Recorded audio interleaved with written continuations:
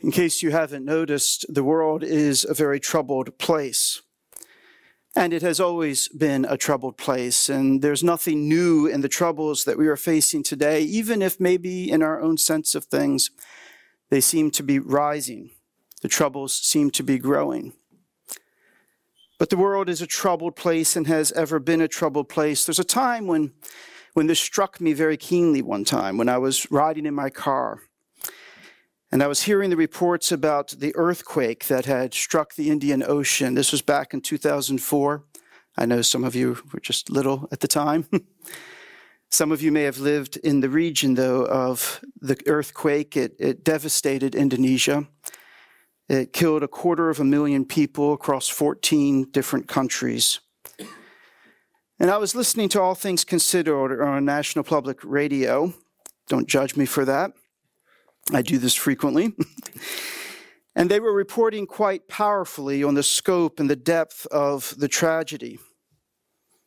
Many, many people were crushed by collapsing buildings. Survivors were swept out to sea as the waves came storming in. Parents had children ripped from their arms. Spouses had their loved ones taken from their side and lost to them forever. Homes and schools and businesses and churches and other places of worship were literally wiped away by this kind of echo of the flood and kind of foretastes of the day of the Lord. And at the end of their report, they gave it over to Daniel Schorr. Daniel Schorr was their semi-retired, he was in his late 80s at the time, senior news analyst. And he used the moment, that occasion, to present an essay of sorts. And that essay was focused on just one point. It was a challenge to the existence of a just God. Where is justice in all of this, he demanded. How can anyone believe there is a good and a sovereign and a just God in the face of such indiscriminate suffering and ruin? The problem of evil is a perennial apologetic issue. You know that. It's a relentless protest against Christian faith, and it's raised again and again, anew in every generation. And it's a curious kind of protest, too. If you really pay attention, unbelievers tend to pose this challenge as if it is news, as if evil is a new thing in the world, as if suffering is something unthought of and unheard of before, as if believers have never thought through these things, as if we have no personal experience of suffering in our own lives in this world, as if our faith has never been tested by the reality of evil. Indeed, they raise the challenge, the question, the problem of evil, as if God himself has no answer to this question, no explanation for his existence or his reign over creation, as if somehow he is exposed and embarrassed by all of this. And of course, it's not true. It's far, far, far from true. Indeed, God himself sets the problem of evil before us in his word, and he calls our attention to it throughout the scriptures, and not just once or twice, but repeatedly and constantly. And yet it is true. God never bows to our demand for an answer. He never yields to our insistence that he owes us an explanation for how he is reigning and what he is doing in his world. Not even to his faithful servant Job in all of his struggles and wrestlings with his own personal suffering in his faith. On the contrary, God puts the question to Job and he puts the question to us. Who are you? Where were you when I created the heavens and earth? Did I ask for your advice? Did I seek your opinion? Are you the one to question me? Will the fault finder contend with the Almighty? Will you condemn me that you might be right? I am the Lord, and there is no other. Besides me, there is no God. Our God is in the heavens, as the psalmist declares. He does all that he pleases. Shall the pot protest the potter? Shall the creature question the creator? This is tough love, as we say. It's the kind of answer that parents rightly offer their children when their children begin to say, why, before they start moving to obey. You know that if you're a parent, you've been there. You know that if you're a child, you've done that somewhere along the way, at least in your heart. You demand an answer, you demand an explanation before you obey. And the answer that a parent ought to give in that moment is quite simple: because I am your father or your mother, and I said so. End of discussion. That's it. That is reason enough. And it is the necessary starting point. After your child obeys, then maybe you'll be pleased to explain it out. Not because you owe your child an explanation, but because you want your child to know the love, that this is for his or her good, and that this is for the good of others, that this is the right kind of thing for the child to be doing. That you do have reasons, that you do have a purpose in all of this, and it is a good purpose. But honoring authority is the first lesson. Getting the parent-child order right is the cornerstone. And without that cornerstone being laid in our lives, nothing useful can be constructed. And so it is for us whenever we demand an answer from God. What we need most in that moment is to be put in our place, to be reminded of who God is and who we are in relation to him.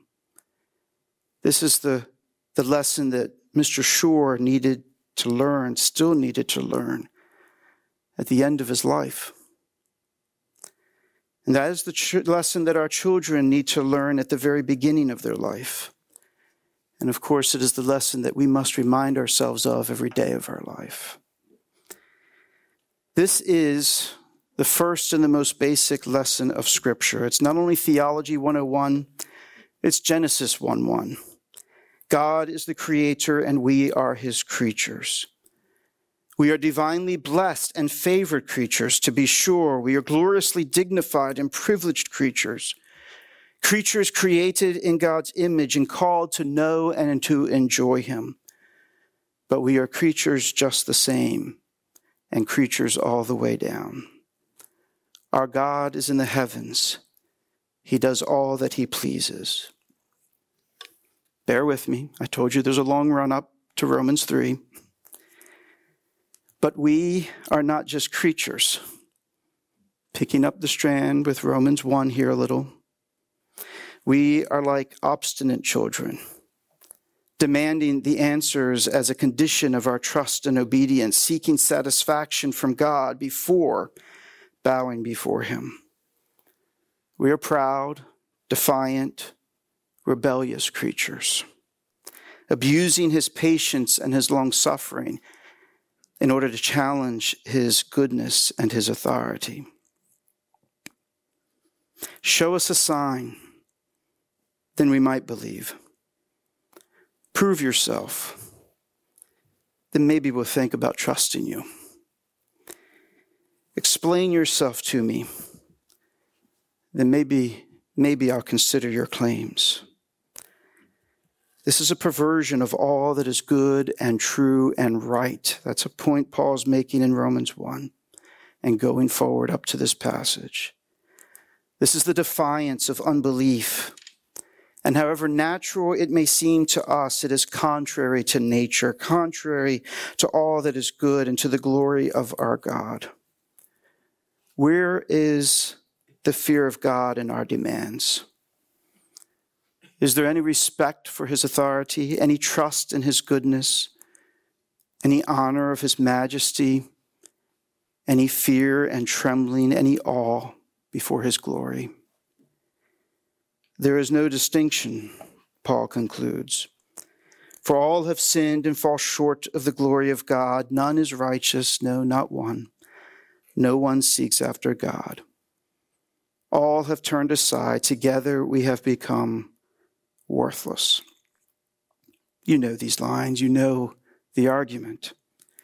We are the unjust, and we are utterly without excuse, without any justification for our sin.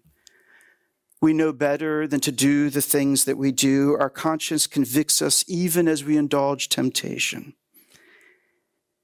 Yet we dare to excuse and justify ourselves before God and before others, acting as if we are completely within our rights, as if God owes something to us and we owe him nothing. As if all this suffering and evil in the world, in our own lives, is ultimately his fault, somehow down to his failure, a failure of some sort in him or with him. In this way, we're so much like Adam, still standing and eating, insinuating that God is at fault for giving him this woman. Or Eve blaming the serpent as though she had no agency at all in the matter. We are willing to condemn the whole world and God himself to justify our sin. No wonder he never gives us an answer to our demand. He never yields to our demand, never gives us the explanation we insist he owes us. The real question, coming now to our text, the real question regarding God's justice is not how can God be just in the face of so much pain and suffering in the world, or how can a just God permit his creatures to rebel against him.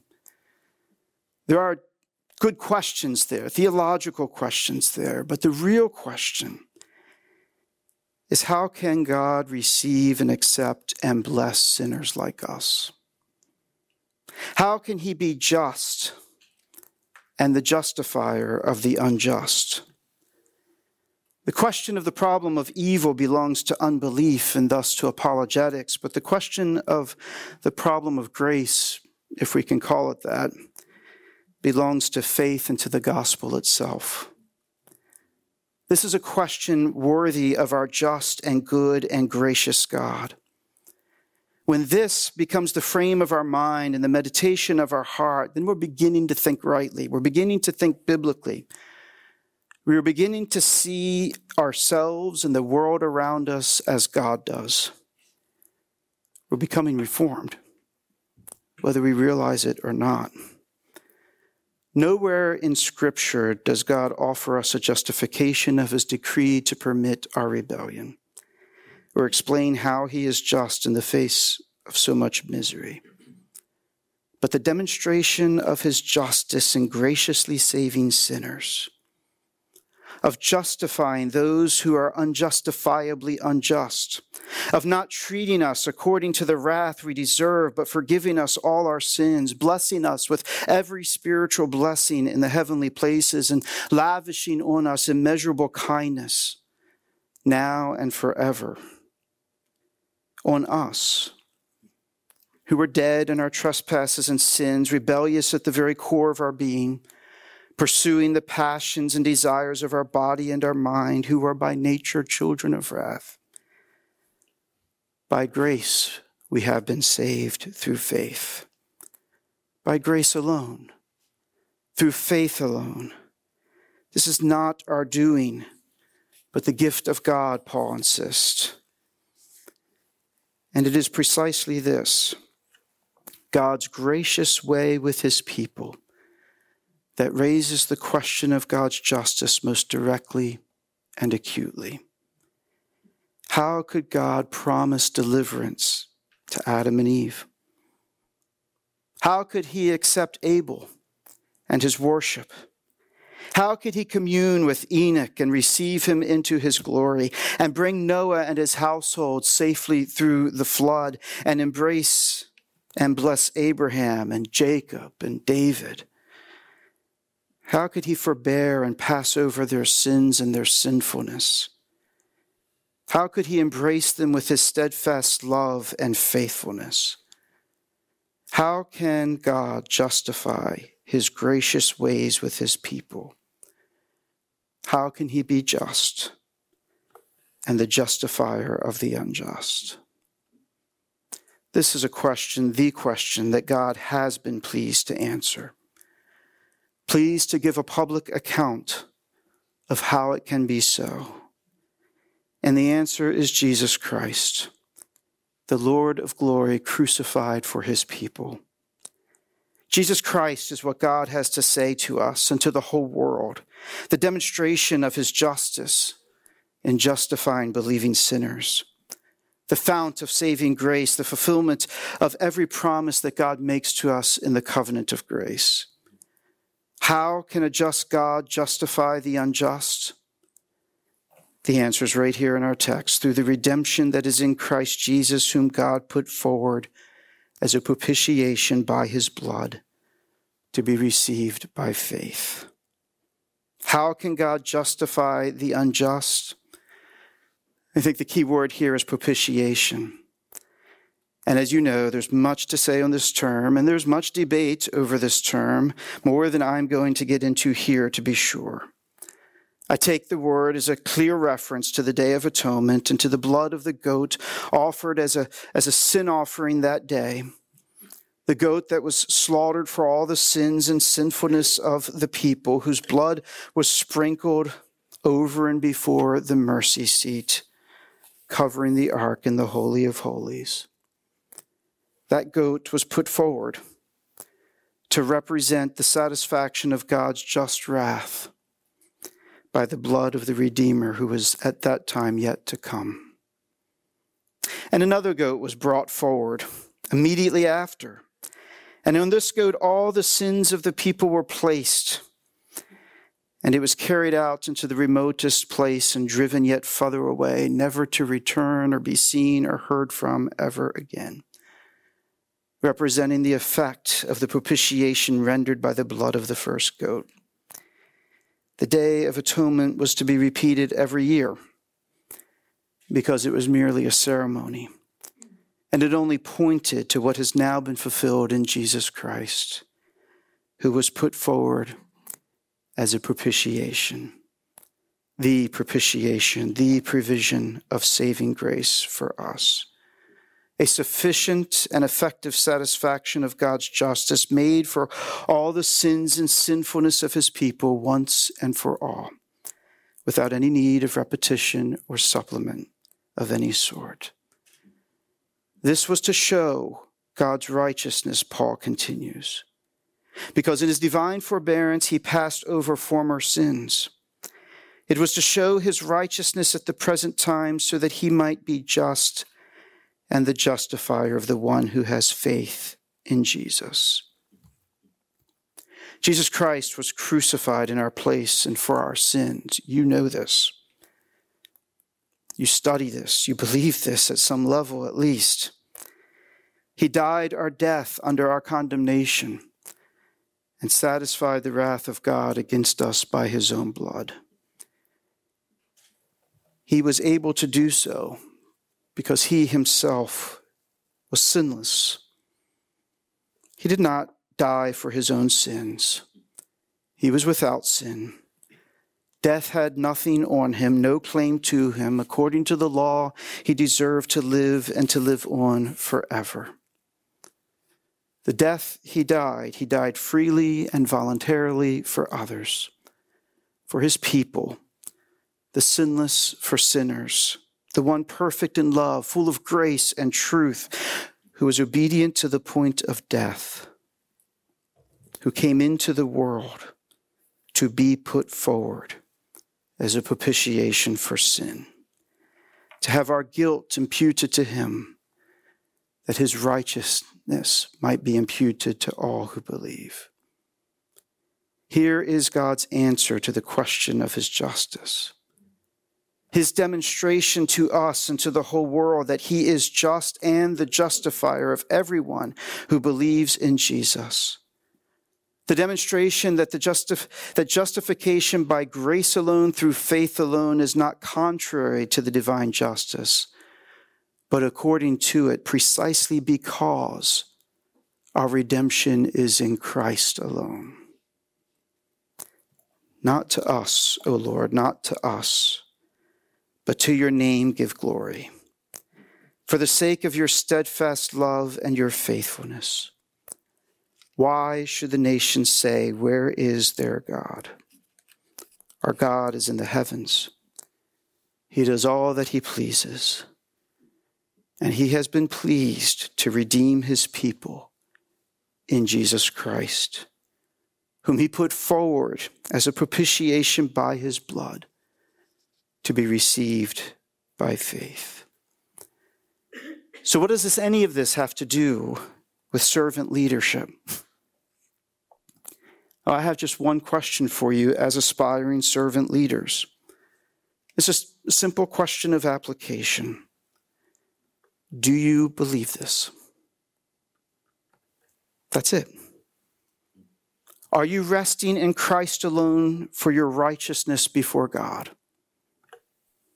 Have you received by faith the one and only one God has put forward as his gracious provision for your salvation? Do you? Have you? Are you? That's the first and most fundamental question of anyone who aspires to be a minister in Christ's church and to serve his people. To God alone be the glory, now and forever. Amen. Let's pray. Oh Lord our God, I do pray that you would grant us this faith and that you would deepen this faith, that we might rest ourselves wholly and completely and ever more so in the sufficiency of Christ as our Savior, as the propitiation who has made a perfect satisfaction, who has drained the cup of wrath to the dregs on behalf of all those that you have given to him from before the foundation of the world. There is no fault to be found in you. The fault is entirely with us. May we see in Christ the one who is willing and able to save. And may we throw ourselves into your arms, into his arms, fully and completely, with nothing held back, nothing in reserve. And may you teach us to rest ourselves wholly right there, knowing that our sufficiency is not from within, but comes from you and from you alone. For you are good, you are gracious, you are sovereign, you do all that you please. To you alone be the glory. We ask in Christ's name. Amen.